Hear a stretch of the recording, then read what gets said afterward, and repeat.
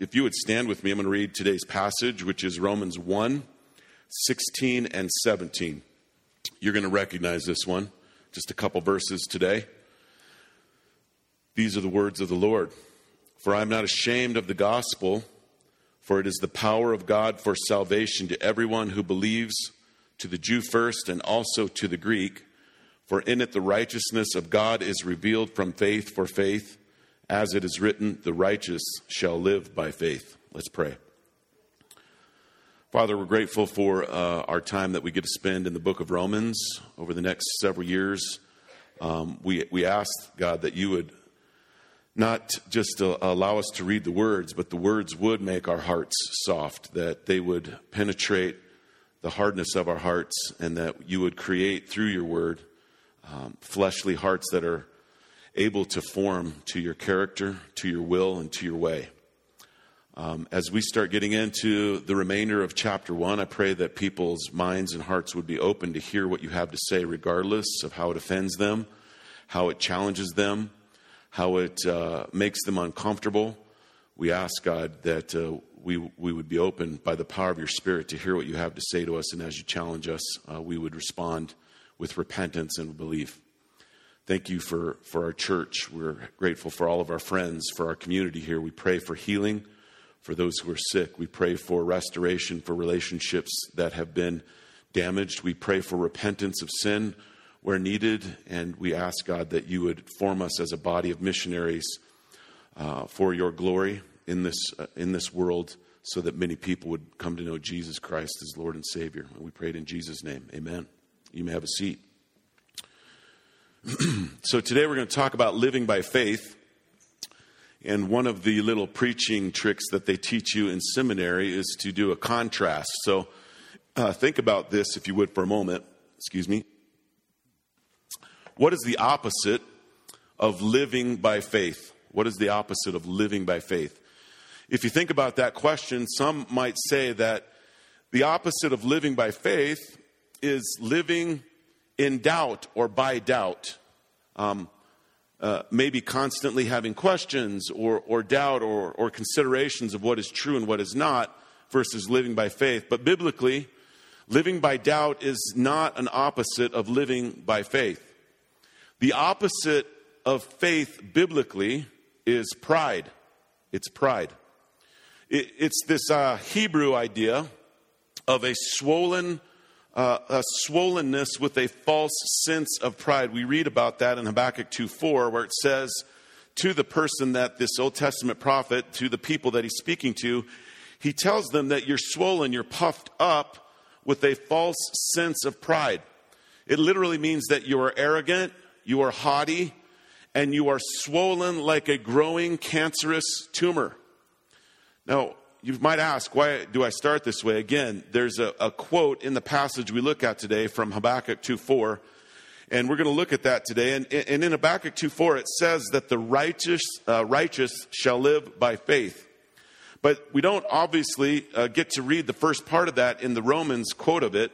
So I wanted to do that today. If you wanted to turn back to Habakkuk 2:4, you can. But let me read the whole verse so that you understand the context of what this Old Testament prophet is saying to the audience that he is writing to. It says this in Habakkuk 2:4, "Behold, the soul is puffed up. It is not upright within him, but the righteous shall live by faith." You see the contrast. It says here that the soul, and he's talking in general about the human soul. So when you hear that he's speaking to people and he tells them that they are puffed up, they are prideful, they are swollen with arrogance and haughtiness like a growing cancerous tumor, don't think that it's the other person out there somewhere. All of the fingers that should be pointing anywhere should be pointing back at our own hearts, because we have a puffed up soul that is not upright. It's the opposite of righteous. Righteousness, however, are those people who live by faith. So this is one of the most important contrasts in the entirety of the Bible. And there are several of them throughout Scripture, but this is one of, if not the most important of Scripture, because it delineates one of two options for all human beings. You can live in a state of righteousness. Now, I hope all of us would want that. And if you want that and you want to live by righteousness, you are going to be living by faith. Or, this is the only options, righteousness or prideful. And that is the soul of men without Christ, arrogant, haughty, and swollen with pride. So humility and righteousness go hand in hand. Sometimes we don't think of it that way because you might have heard the story about Ben Franklin where he chronicled in his diary how he has attained all these virtues that he listed except for the last one, which was humility. He was so prideful about attaining the ones that he had attained that the value or the virtue of humility was not going to be in his repertoire. And some of us think of righteousness that way of, man, I am doing such a great job at this thing called life. Just this week, I helped someone across the street. You know, I cleaned up after myself at the dinner table. For husbands, I actually offered to do the dishes instead of having my wife do it for the 1,000th time. We have these lists of good things that we do. We call it righteousness, and we feel very puffed up by that. That is not what biblical righteousness looks like. Humility, true humility, and righteousness go hand in hand. So then the question is, what kind of humility is the Bible speaking about? Is Habakkuk speaking about? And is Paul speaking about? The kind of humility that they are speaking about is the kind that submits, relents, repents of our desire to be God and to recognize this important fact. We cannot, as human beings, have an innate or developed righteousness on our own. Welcome to reality. I just threw out the red pill for you, okay? You do not have an innate or developed righteousness on your own. I don't care what your cause is. I don't care what good works you do. I don't care what you think righteousness is. You cannot, will not, shall not ever have an innate or developed righteousness on your own. This passage is claimed to be, that we look at today, it's claimed to be the one in conjunction with Habakkuk 2:4 that caused Martin Luther to repent of his godless, now remember, hear this statement, his godless moral behavior modification, and to trust solely in Christ for his righteousness and redemption. Now, I say that knowing full well that Martin Luther was a Catholic priest who felt like he was pursuing God by doing good things that he could put on his resume.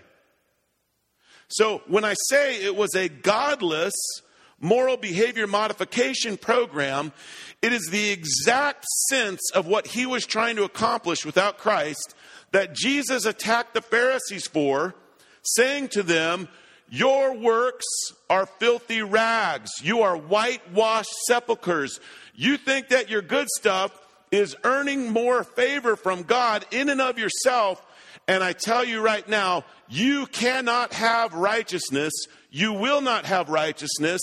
It shall not happen apart from the work of Christ. Period.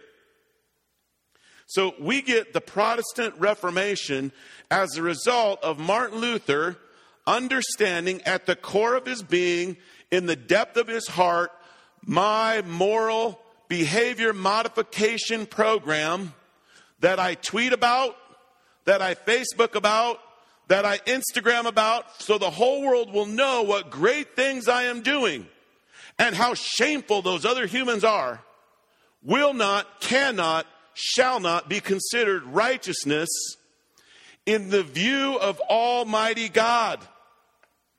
Christian, be encouraged. I love you, and so does Paul. Here we go. Now, this is really important because in chapter 1, I hope like you eat your Wheaties over the next several weeks. Okay? Because chapter 1, your spiritual Wheaties, because chapter 1 is going to challenge you like you've never been challenged before. And you, like me, when you read it, when you hear it preached, and when you think about it, are going to have this word come up in your mind a lot. But, it's going to say, no, you are this. And you're going to, no, but I am so this. It's going to say, no, you're this. But I am so this. At the core of the gospel is understanding who you are in light of an eternal, perfect God. Okay? So Paul, here we go, in verse 16, says, and he says this important word first, he says, for I am not ashamed of the gospel. Now, the for is there for a reason. Right before that, he's talking to the Roman Christians about how he longs to be sent to them to teach them and preach to them the gospel and to see other people get saved by the preaching of the gospel. And he says, for I am not ashamed of said gospel. Now, why does he say that? Well, there's an implication here. The implication is the Roman Christians are ashamed of the gospel. Now, the Denver Christians have nothing to worry about. We've never been ashamed of the gospel, right? We never consider the gospel something that is to be quietly discussed in the very corners of our, maybe I'll bring it up if the Lord takes his finger from heaven and writes on the wall, tell this person about Jesus, maybe I'll do that. But I just don't know. I'm kind of ashamed. We don't struggle with that. Paul is not ashamed of the gospel. Now, shame biblically gets a bad rap. In America today, if you go to many psychologists or even Christian counselors, they will spend much of their time trying to get you to deal with your shame. To some, shame is just bad and should be forgotten. To others, shame is not altogether a bad thing, and the Bible speaks to the power of true shame, leading to repentance, forgiveness, and true life. There is a shame that is rooted in lies and deception and should be dealt with biblical truth. And for some, shame is sinful and it leads to other sins.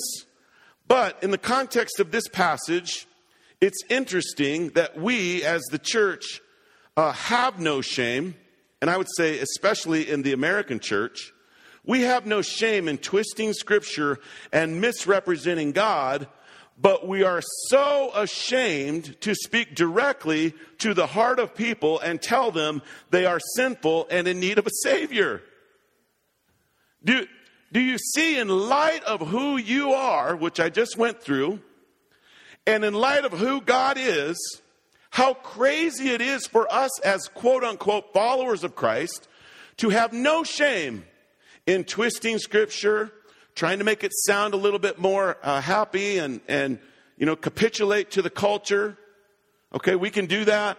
But we have no shame in doing that. And yet, Paul says that we're ashamed of the gospel. That is the shame Paul is talking about when he says, I'm not ashamed of it. I'm not ashamed of what Jesus says is the truth about who you are and who God is. Now, let's unpack a few of the terms. Number one, not ashamed. Not ashamed. Paul, as I said before, is speaking to a Roman Christian minority, and the implication is that they are ashamed sometimes of the gospel.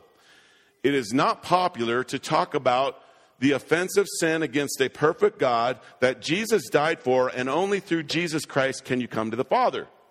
That's not a message that the Roman culture, the population, is really interested in hearing. Now, let me give you an example of a modern day situation that I see all the time. Unfortunately, I'm on Twitter. I don't tweet. I just read other people's tweets. And it's very unfortunate that I'm on Twitter. I should really get off because it can make you, a little bit nutty at times and crazy at times just listening to people talk. I know some pastors on Twitter. Actually, some of them are friends of mine. I love them as fellow believers in Jesus Christ. But it's really interesting to me that their take on the gospel is, I want to tell the people that are out there about the gospel part that talks about the restoration of all things, which is part of the gospel, right? We're fallen people. We are created in the image of God. We have fallen. Jesus redeems us if we're followers of Christ, and he is restoring all things back to himself, right? That's the 4 parts of the gospel message that are contained from Genesis to Revelation. So to talk about the restoration of all things is important, but my pastor friends are starting to say we should lead with that. That's how we should get people to embrace the gospel of Jesus Christ, by telling them that Jesus is going to restore all things.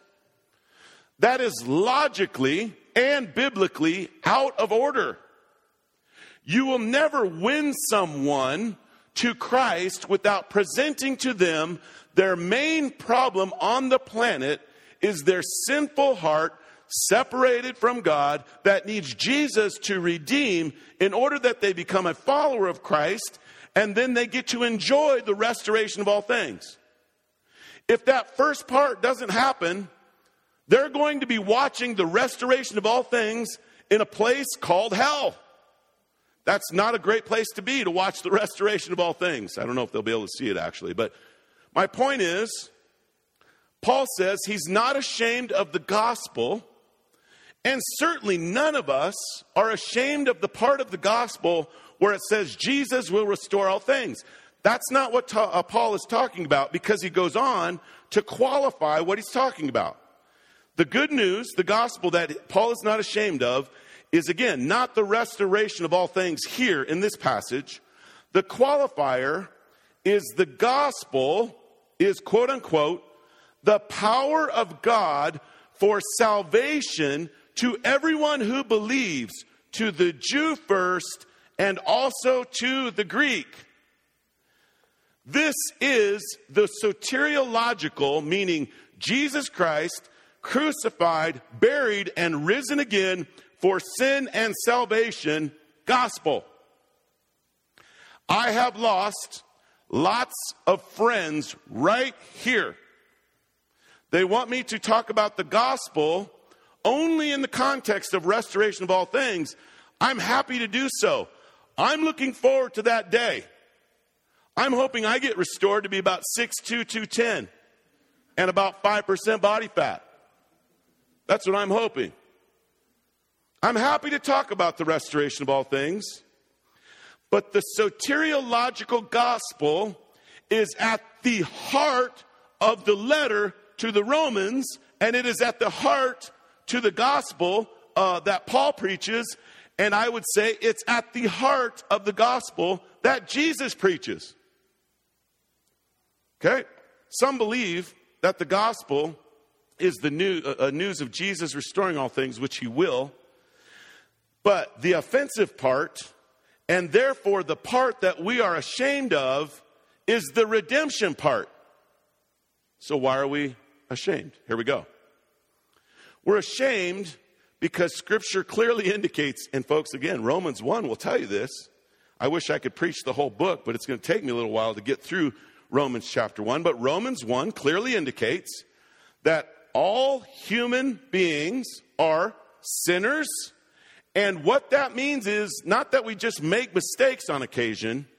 We are in active rebellion against a perfect God.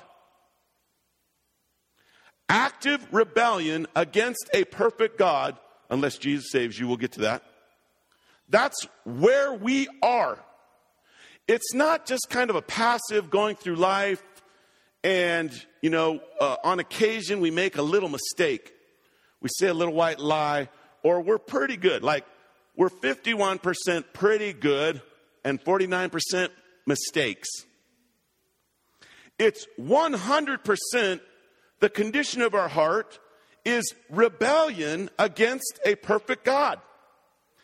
And because of that fact, we, without Christ, are destined for hell.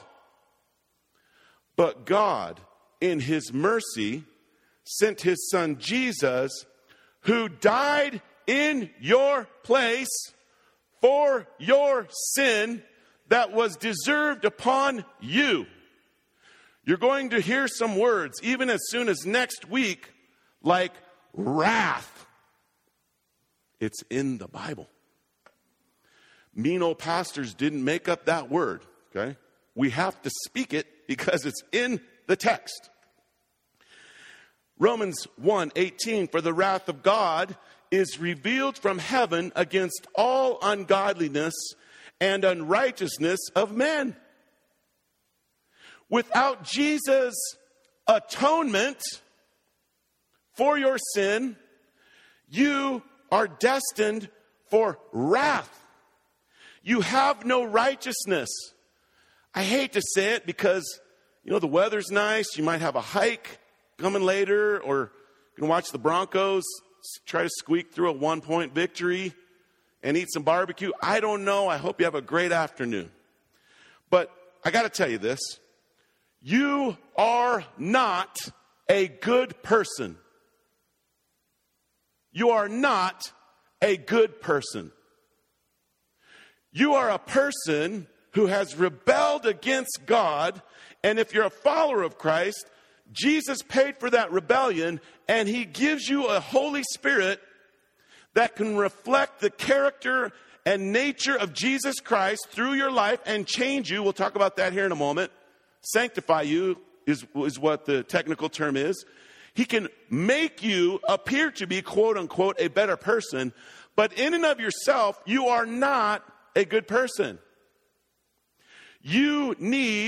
I need Jesus' righteousness. Your righteousness, Paul says in this book, is filthy rags, okay? Your righteousness, filthy rags. Jesus' righteousness, perfect. And only Jesus can give it to you. That is the only person that we can put our faith in. So Paul says, I am not ashamed of that gospel. That's the true gospel. I am ashamed. Paul would probably, if he was standing here, he'd be about this tall. And I'm not lying. The Bible says he was kind of ugly, okay? Hopefully a little uglier than me, but maybe not. Maybe we're even par. He'd stand here, short, not pleasant to look at. Paul would look at you and say, I had more righteousness than you. I obeyed 600 plus Jewish laws to show God how dedicated I was to him and to show the mass of people what a wonderful person I am. Okay? The equivalent for us might be this. I contributed money to the right causes. I protested at the right protests. I wrote my senator when my senator was doing bad things. I, was involved in my community. I volunteered at the, whatever shelter. I did all those things. And I did them so that God would say, well done. That's pretty good stuff. You get to make it without Jesus. That's how good you are. And I also did it so other people would look around and say, wow, what a great person that person is. Paul says that's not the way it works. Your righteousness is junk. You need Jesus' righteousness.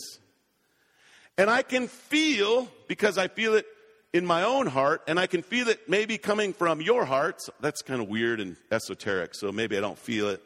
I'm just using that as an analogy, okay? I feel you saying, man, this guy is so mean. He didn't see what I did this week, and how can I be not a righteous person, but in fact a rebellious, evil person? I feel so good about myself. Hey, I don't mind people feeling good about themselves if they've been saved by Jesus. They know that Jesus is growing them by his power, and by Jesus' power they will be perfected someday. You should feel awful good about that. Really good. Awful meaning awe of God doing that in your life. Really good about that. You feel good about anything else, it's going to shock you. Someday you're going to be shocked at how blind you were to your own state of understanding of what the gospel is, and why Paul, not being ashamed of that, being ashamed of trying to establish good works, he would say, I am not ashamed of the gospel. Okay, so why is Paul not ashamed, and why should we not be ashamed? Okay, here we go. The gospel states clearly, emphatically, without hesitation, that God is the only power source for salvation. Where did I get that? I got it from the Bible. Almost exact words. Paul's not ashamed, he says, right here in verse 16, because the gospel is the power of God for salvation to everyone who believes, to the Jew first, and also to the Greek. God is the only power source for your salvation. God is the only power source for your sanctification, your growing up. God is the only power source that creates in you a heart of flesh and takes away the heart of stone. Thank you, Andy, for the wonderful illustration. And it is available to everyone who believes. To the Jew first, and then to the Greek. Now, who believes? Like, who actually believes in Jesus? Because guess what? Belief is a gift from God. You are in such rebellion that you can't even muster up enough belief in God. He has to give you that belief. That's how crazy, gracious, and merciful he is. But who believes comes up later in Romans. It's talked about many times. It's this term, the elect. That will be a fun series of sermons when we get to that, I'm sure. He says, first to the Jews, because he revealed himself as a covenant-keeping God in the Old Testament, pointing the Jewish people to the Messiah, and then to the Greeks. Through the Abrahamic covenant, or the promise to Abraham, God said that through Abraham, through the Israelites, all nations will be blessed by the Messiah. That's why Paul is not ashamed. The gospel states that God is the only power source. It's available to everyone who believes. And it is the righteousness of God. This is what that means. This righteousness of God is the declared perfection of God that is given to people. What he's saying there is it's a gift that isn't earned. It's needed to avoid eternal separation because of your just consequences of your sin. It's needed to have true meaning in life. It's needed, according to Colossians, just to keep the earth spinning. Like the righteousness of God is connected to the cosmos continuing to spin and not just self-imploding. It's fifthly seen by God as perfect because of his free gift of perfect righteousness to believers. So, the gospel is the righteousness of God. You are declared righteous because of Jesus before God. No longer in rebellion, no longer in the consequences of your sin, no longer a slave to sin. You have the righteousness of God. In the courtroom of God, it's been declared your righteousness is the righteousness of God if you're a follower of Christ. And it is revealed from faith for faith. This is what that means. Salvation is by faith. Your growth in Christ is by faith. And your perfection or glorification is by faith. In other words, this gospel is revealed from faith to faith. This gospel is what keeps being revealed and sustained by God to help you grow and one day be perfected and live with Christ forever. Wow. I thought faith was something that I muster up, like I white knuckle it. I get out my Excel spreadsheet and I write down my 10 steps to faith. You can go to a lot of churches and they'll actually preach the sermon series, your 10 steps to better faith. That is not what faith is. Faith is a gift from God that is sustained by God throughout the entirety of the life of the believer. Now, if you're a believer in Jesus Christ and you think, man, I don't have this kind of faith, you're lying to yourself. Jesus has given you the gift of faith. And your pride and your sin is suppressing it. It's pushing it down. Romans chapter 1 will talk about the suppression of truth. It talks mostly about, in the terms of a person who doesn't know Christ, they suppress the truth of Christ. But I think hints of suppression of truth can haunt the believer if they don't accept the truthful fact and reality that you have been given the faith of God, by God, for God, with God's power to sustain it. Starting to crack my voice. I better calm down. So, when you ask this question in your life, God, why? Why? Why is this happening to me? Why are you doing this to me? Why is this so difficult? Why wouldn't you do it this way? Why are you doing it that way? You know what the answer is? It's the gift of faith that God has already given you. He has a plan. I don't care what you are going through. And this is why Paul, by the way, says, hey, I'm not ashamed of the gospel. Do you know why? Because Jesus has a plan. Do you know what the plan was for Paul? Imprisonment, torture, snake bites, which freak me out like of all of the things. That's the worst. And then his head cut off. That was the plan for Paul. And he had the gift of faith that all of us who are followers of Christ have, and he trusted that Jesus has a plan. And that's why he ends with this phrase. The righteous, you could almost say it this way, the righteous shall therefore live by faith. The righteous therefore shall live by faith. Let's go back to the introduction.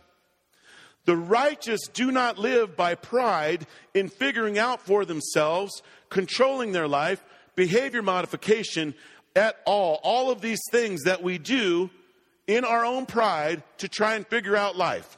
Paul says that is the opposite of what you're called to do as a follower of Christ. The righteous will live by faith. It's a gift for your salvation and of your salvation.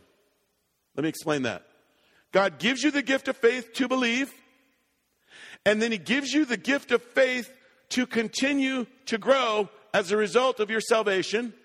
And all the while, if you're a follower of Christ and he has saved you, he looks at you and sees the righteous perfection of Jesus Christ given to your account.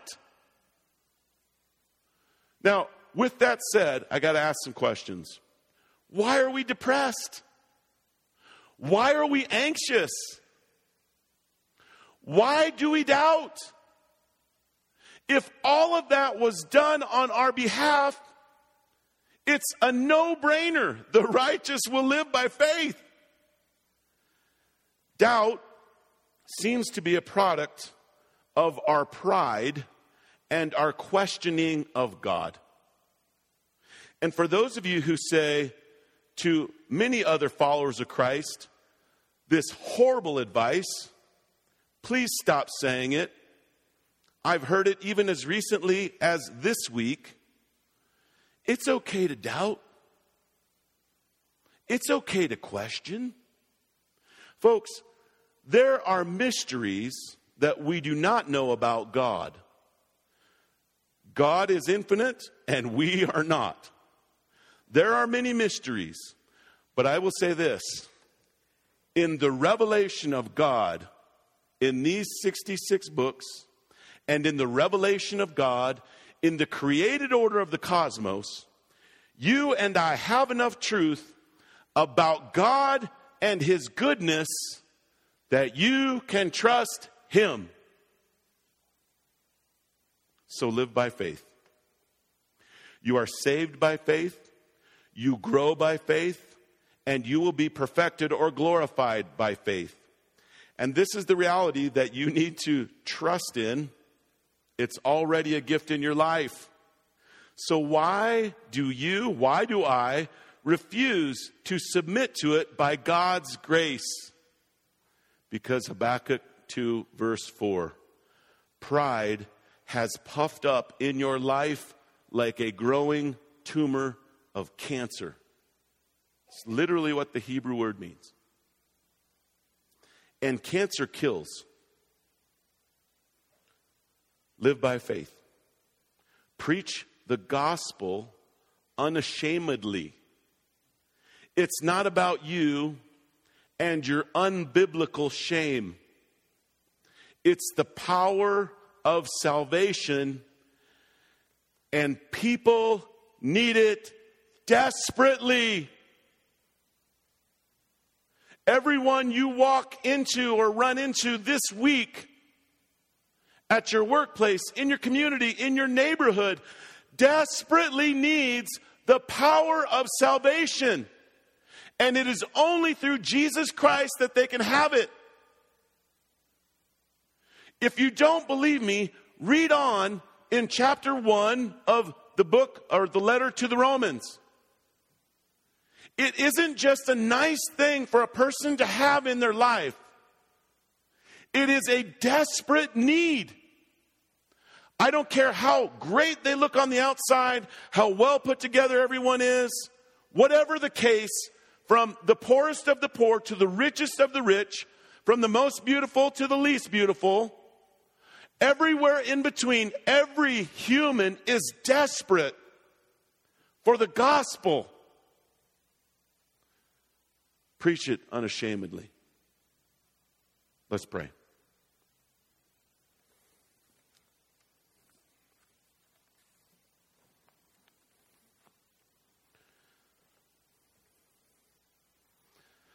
Father, I know that many times you just continue to prune away every false savior, every deceiving, tempting thought that I think will make my life better.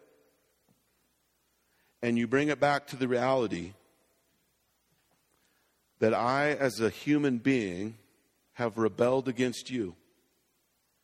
You have sent your Son Jesus to die in my place and to give me your perfect righteousness. And for those who believe, you have given them the gift of faith that you are saving them, you are growing them, and you will perfect them. And we continue to run to other things to try and delight in. I pray that we would come to this communion table and take this bread representing your body, dip it in the wine or the juice representing your blood that was shed for the forgiveness of sins. And that at this table we would repent of our behavior modification, of our chasing after things that will not satisfy. We will proclaim that Jesus is Lord of our life and that He has a plan. We can trust in Him. We pray it in Jesus' name. Amen.